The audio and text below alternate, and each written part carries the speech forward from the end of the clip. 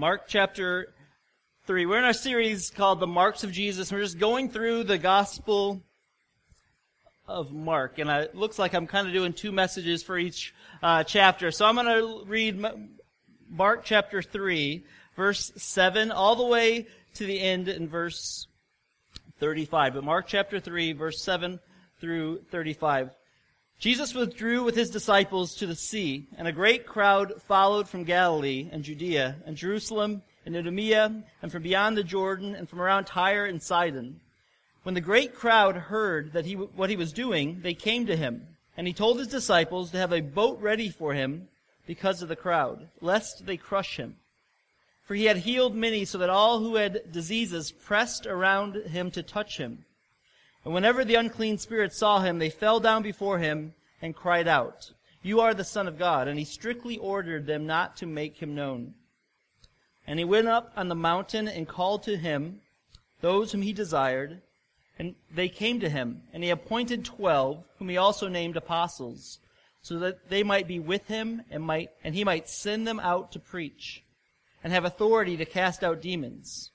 He appointed the 12, Simon, to whom he gave the name Peter, James the son of Zebedee, and John the brother of James, to whom he gave the name Boanerges, that is, sons of thunder, Andrew and Philip and Bartholomew and Matthew and Thomas, and James the son of Alphaeus and Thaddeus and Simon the Zealot, and Judas Iscariot, who betrayed him.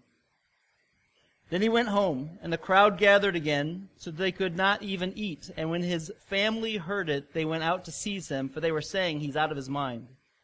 And the scribes who came down from Jerusalem were saying, "He is possessed by Beelzebub, and by the prince of demons he casts out the demons." And he called them to him, and he said to them in parables, "How can Satan cast out Satan?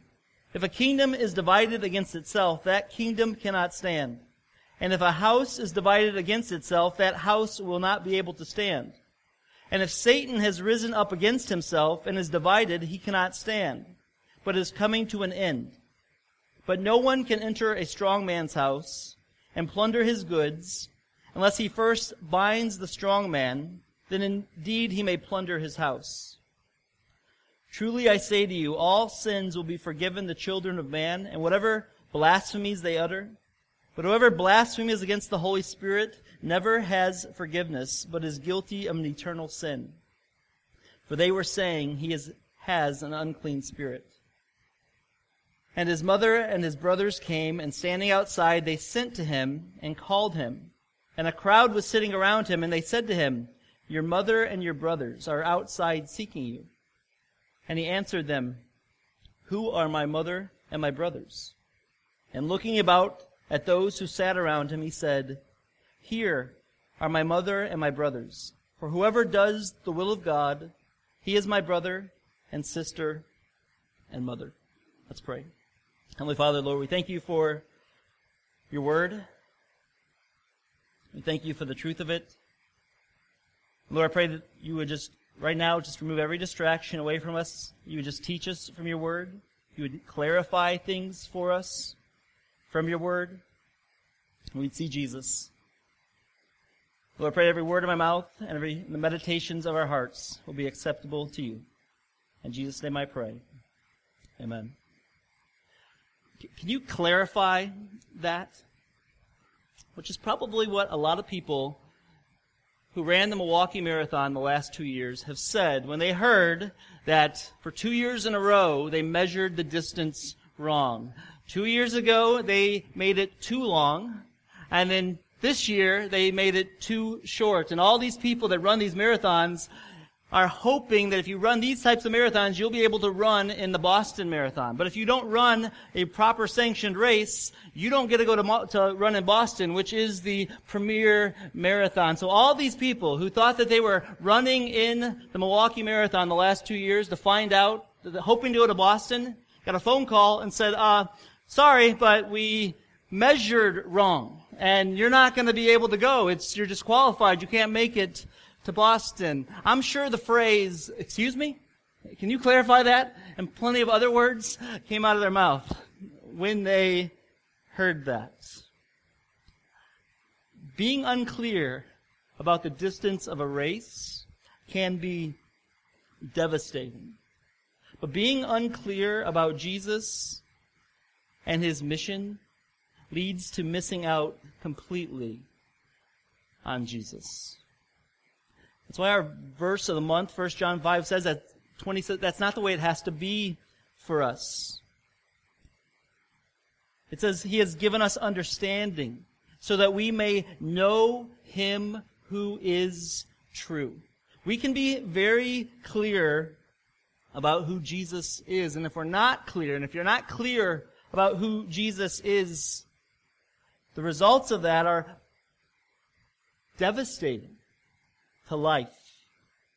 But the more clear we are about Jesus, the more clear we are about who he is, the more compelled we're going to be to grow in our faith, the more consistent we're going to be in our faith, and the more courageous we're going to be in sharing our faith. Mark's gospel, which was the first gospel that was written, is all about answering the question, who is Jesus? That's all he's answering. The first 8 chapters, he's just saying, this is who Jesus is. The question is, who is Jesus? And he's trying to answer this question. And in Mark chapter 3, I think he clarifies even more who he is to the people. And so this morning we're going to look at how Jesus clarifies who the crushing crowd is.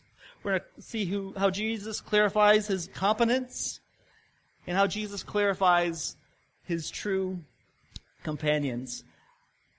Verses 7 through 12 of Mark chapter 3, Mark has been telling this quick-paced story about here. This is who Jesus is. Mark didn't see Jesus, but he hung out with Peter, and he's probably writing down everything that Peter said about Jesus and just writing it down. It's a quick, fast-paced gospel. And he's been saying a lot of things in his gospel, and it was written so that it probably could be read out loud. You could read the Gospel of Mark in about an hour and a half. And I would just say the way to know Jesus is keep reading the Gospels. If you really want to know who Jesus is, then look and read and see Jesus with a thoughtful reading of the Gospels. But then we get to these verses, and all this action that he has been giving, Mark kind of slows down for a moment and just gives this summary of what's been happening with Jesus. He says, at this point, Jesus has become extremely popular. I mean, people are all over the place looking for him. They're trying to find him. And so much so that Jesus left Galilee and he goes to the side of he withdrew with his disciples to the sea, and a great crowd of people, they followed him all the way to the Sea of Galilee, and they just kept coming. And who is this crowd of people that Jesus was with? They were crushing him so much that he said, hey, get a boat ready, because if I stick around here any longer, they're going to kill me. It's that many people. He's unbelievably popular. These are all the people that Jesus came for. All these people that are crushing Jesus or wanting to be with Jesus, these are the people that Jesus came for. They're filled with people who are sick and with diseases, and they need to be healed. They are hurting people. And Jesus came for hurting people. People want to be healed. Even today, people are looking for somebody to show them a direction. So how can I figure out life and be healed? And all the people that are coming to Jesus are hurting people with all kinds of diseases. Jesus came for hurting people, and Jesus came not only for hurting people, all these demonic, possessed people who have no control over themselves anymore. They're absolutely helpless. And that's who Jesus came for. Jesus has come for hurting people, and he came for helpless people, which is good news for us. If you're hurting or if you feel helpless. But the other thing we should notice is this group of people that came, he says they came from all over the place. It wasn't just Jewish people that were coming to Jesus. It was people from Jewish areas, and it was people from Gentile areas, and it was people from mixed areas of Jews and Gentiles. All over the region, people were coming to get around Jesus. Because Jesus has come for hurting people, he's come for helpless people, and he's come for all people, not just white people. He's come for every tribe, every tongue, every nation. And Jesus came for all of them. And he also came for hoodwinked people. Hoodwinked means deceived, tricked, duped, and that's what all these people, it says these people have been possessed by demons. And they have spent their life believing all these false teachings. And Jesus says, that's the people that I have come for. Confused, helpless, hurting people who are trying to figure out life. Russell Brand is a English comedian, actor, very unique individual. He just wrote a book on recovery. And he's come out in the last couple years being a person who's not a follower of Christ. He believes in a God. But he's come out recently and talked about the dangers of pornography and how his addiction to pornography was destroying his life and bringing that outside of a religious mode. But he just wrote a book recently on recovery and recovering from recovery. And this is what he says in his book. He says, that just came out this month actually. He says, these are secular times. I just went to see a priest with my girlfriend to discuss getting married in his church, and God wasn't mentioned. As if doing so might cause embarrassment. And I feel some of the same tensions when writing. It's not like the atheists have all the best tunes. Though some people who I really admire are devout atheists, but it is the time we live in, the mechanical dome that umbrellas us from the eternal, that causes me consternation. The unwillingness to open our hearts to the mystery. Even a sentence like open our hearts to a mystery makes me feel a bit queasy with its sincerity. But nothing has given me a stronger sense of the greater unknowable than listening to scientists and some spirituals, others not, confessing to the limitations of understanding being through material analysis. I feel there is some other power at work here. I feel, too, that in my journey to freedom from active addiction, undertaken basically for selfish reasons, I have inadvertently been connected to this power. I also believe that anyone can do it. That is what is at the heart of this book. That addiction, however severe or mild, is a sincere attempt to address a real problem. The lack of fulfillment to which the material world cannot cater. Therefore, the solution to this problem is a spiritual connection. This is not my idea. He's not a follower of Jesus Christ, but he is an honest skeptic, searcher, trying to figure out how come I feel like I've been hoodwinked in life. That I can't figure out the way it's supposed to go. That I struggle through addictions, and then the things that I think are going to satisfy me cause me more pain. How come I can't figure out life like this? That's who Jesus came for. All these crushing people who are helpless and hurting, and people like Russell Brand and people like David Letterman, who just in his 70s, he just came out this past week and said that, you know what? All the energy and all the time that I put into my late night TV show for years, I'm not that man anymore, and I don't even really know why I did it. Why did I put so much effort into it? And it's not that he's not satisfied and happy with what his work is, but it didn't absolutely fulfill him the way he had wanted. Pew Research came out with an article this week that said that there is a group of people who believe that you don't have to have a God view to be a moral type of person or have meaning in your life. And more people are thinking, hey, you don't need religion, you don't need God to have a sense of meaning in life. And even though Ecclesiastes says that life is meaningless in many ways, and we know that, it is not true that people aren't able to have some meaning in life. It's not that people live meaningless lives, but that much of their lives has no eternal meaning. That's the problem. People live lives filled with great meaning. They can do wonderful things. They do a lot of good things.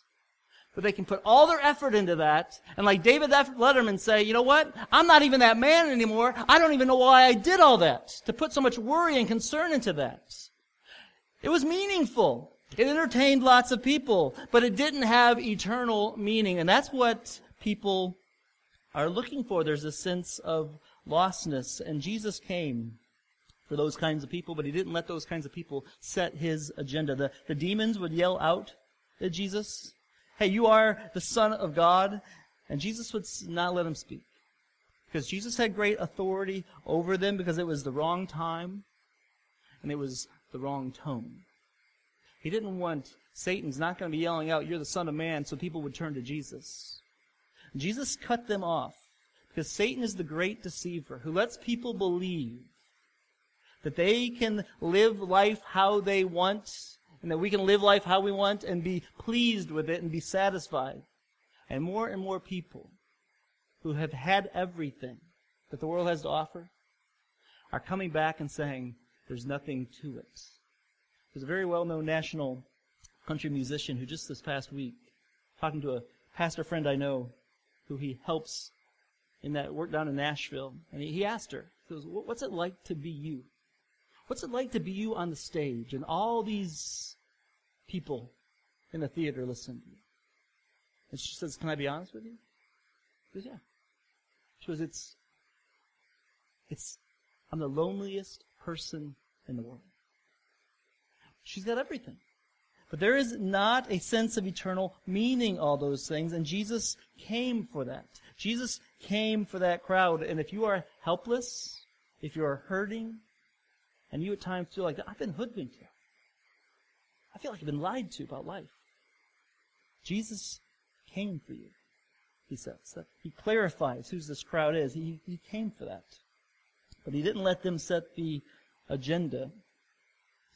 And he called out some of his disciples. He took them up to the mountain, and he summoned 12 of them to be his disciples and to spread his message. And then as they were coming back down in verse 20, Jesus has to clarify something else. As he comes back down, the crowd is still crushing him. And they can't even eat. And his family heard about it, and they went to seize Jesus, and they said he's out of his mind. One commentator said those are the 28 words bristle with difficulties. How can it be that Jesus' family, people he grew up with, his mom, his brothers and sisters, Mark chapter 6, so that he had a brother named James, Joseph, Judas, Simon, he had sisters. They heard all that Jesus was doing. They saw the crowds crushing him. They realized that he couldn't.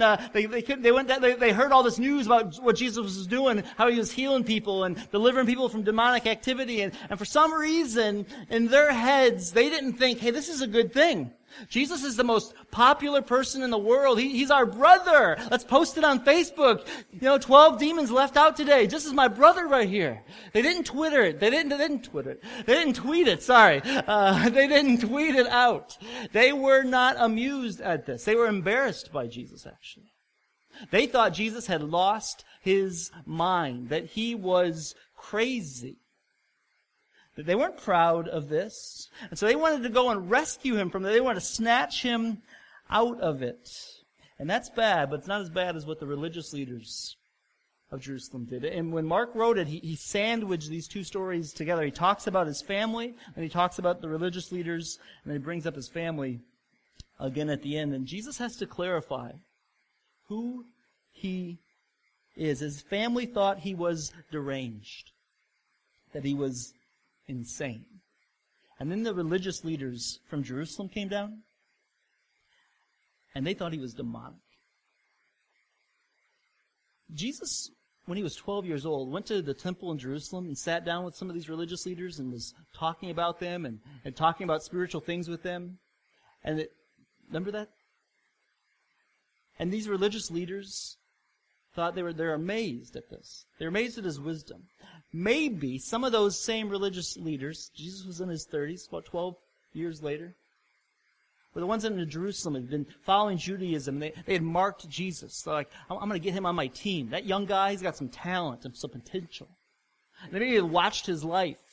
And all of a sudden they heard his popularity and how he was casting out demons and talking about repentance and the kingdom of God. And it was a different message, and they were going to lose their authority. And they didn't like it. And so they had said, you know what? We are going to squash him and we're going to crush him. So they came up with this delegation of leaders from Jerusalem.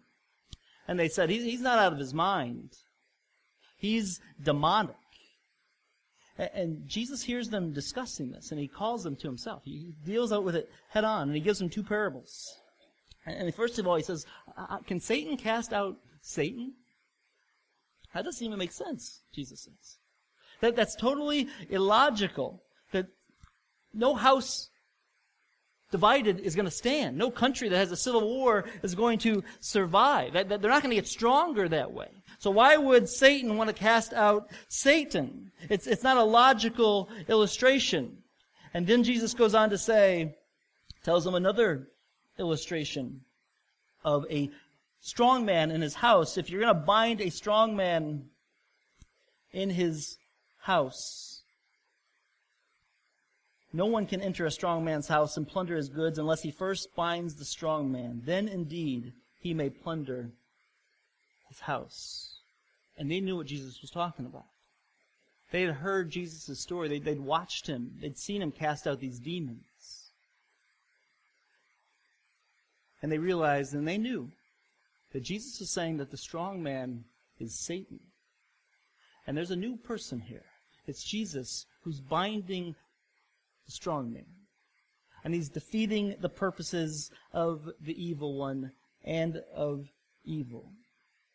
And that God's not going to be stopped. The kingdom of God has come.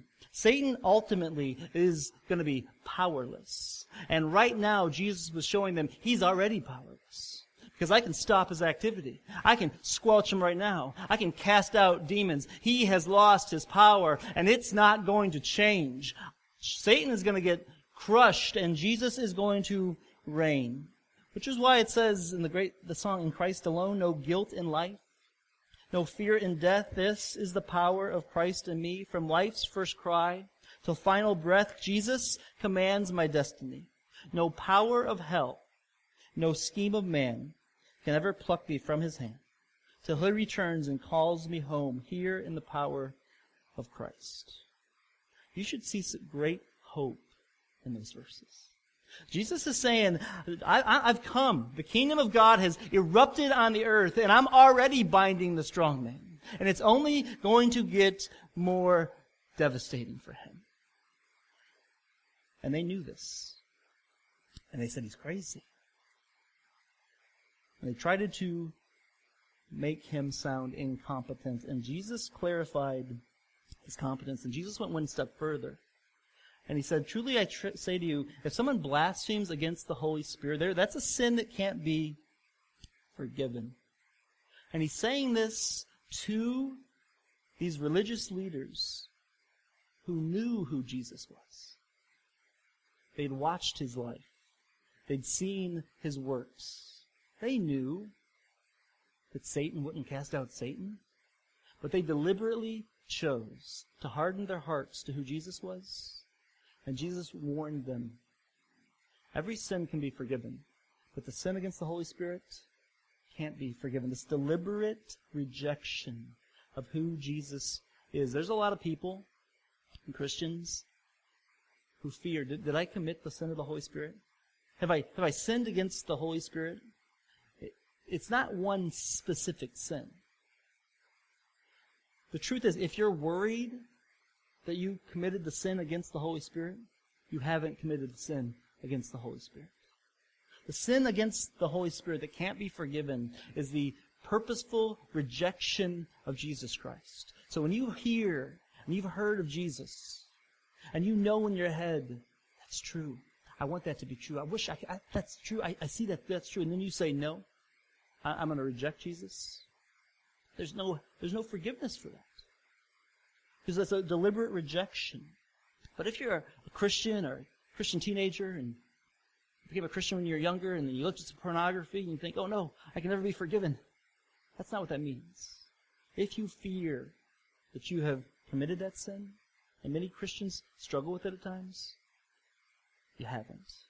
You can find repentance in that. It's a warning to people who have rejected Jesus and are refusing to accept the truth that they know. And Jesus clarifies that he's not insane. He's not demonic. He is absolutely competent. And then Jesus clarifies his true companions. His mothers and his brothers come back, and they're standing outside. And Jesus has been all through this, up to this point, saying there are insiders and there are outsiders. And in chapter 4, it's even going to be more about the insiders and the outsiders. Who is in the inside and who is in the outside. And it says his mother and his brothers came, standing outside, and they sent him and said, hey, we want to get in. Your family's outside. And Jesus looks around the table. These sinners that have come, the hurting, the helpless, the hoodwinked, who have bought in and they want to be around Jesus. And Jesus says, who are my brothers and my brothers? The ones who do the will of God are my brothers and my sisters. When we read Mark, we're not reading it as strangers from outside the text. When you're reading the Gospel of Mark, you're reading it as the Word of God being spoken to you. This is Jesus speaking to you. And Jesus is still calling, and he's asking, and he wants to clarify, hey, are you on the inside or are you on the outside? Are you my true companion? Are you my real family? The way you know if you're my real family is that I have called you, you've seen who I am, I've called you to myself, you have repented and turned and seen me, and you're not disinterested in me. But you see me as the divine Son of God. You see that I'm not a lunatic and I'm not a liar, but I am who I say I am. I'm the Son of God. I'm the Lord of the universe. Do you see it that way? I heard someone say this, and I think it's true. If you were to go around in our area, the Route 34 corridor, and say, hey, what do you think about Jesus? Do you think he's a liar? And a lot of people would say, no, I don't think he's a liar. You think he's a lunatic? No, I don't think he's a lunatic. He's done all kinds of great things. I mean, look at all these great these stories, and they're helpful, and they're moral accounts of our life, and it's good information. No, he's not a lunatic, and he's probably not a liar. My mom loves Jesus, so I don't think my mom would love a liar. Many people would have that. Then who's Jesus? He has to be Lord. C.S. Lewis said, a number of years ago, he wrote, I'm trying here to prevent anyone saying the really foolish thing that people often say about Jesus Christ. Saying, I'm ready to accept Jesus as a great moral teacher, but I don't accept his claim to God. That is the one thing we must not say. A man who was merely a man and said the sort of things Jesus said would not be a good moral teacher. He would either be a lunatic on the level with the man who says he's a poached egg, or else he would be the devil of hell. You must make your choice. Either this man was and is the Son of God, or else a madman or something worse. You can shut him up for a fool, you can spit at him and kill him as a demon, or you can fall at his feet and call him Lord and God. But let us not come with any patronizing nonsense about his being a great human teacher. He has not left that open to us. He did not intend to. Jesus' whole point in Mark chapter 3 is clarifying that I am the way, the truth, and the life. And anyone that comes to God must believe that I am. I'm not a lunatic. I'm not a liar, but I am the Lord of the universe. I mean, calling people to myself. And the people who do his will are his true family. Who's Jesus to you? Are you clear on who Jesus is to you? If Jesus is just a good guy to you, Jesus wants you to see him as more to that. And if you see Jesus for who he is, does he have full claim of your life, and are you doing the will of God? This morning I would just encourage us to clarify in your heart, mind, and will who Jesus Christ is, and do the will of God.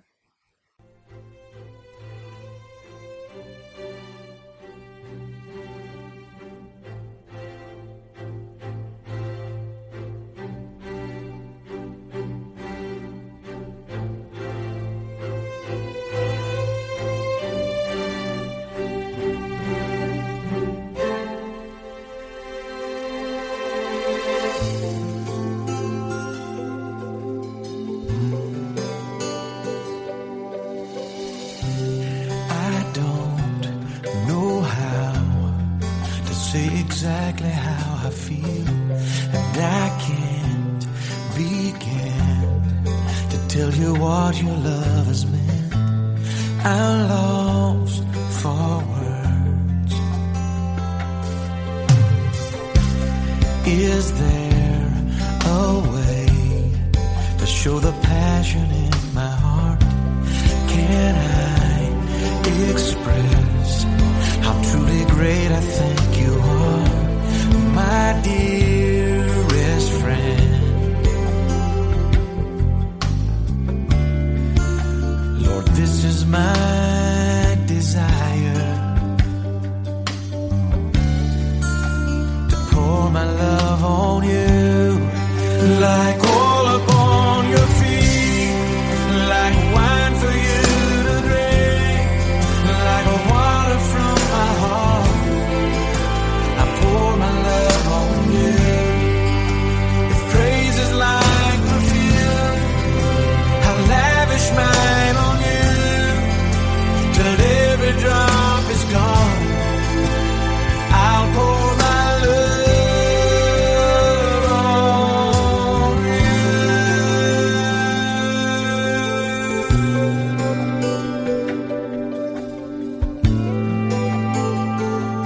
Yeah. Is there a way to show the passion in my heart?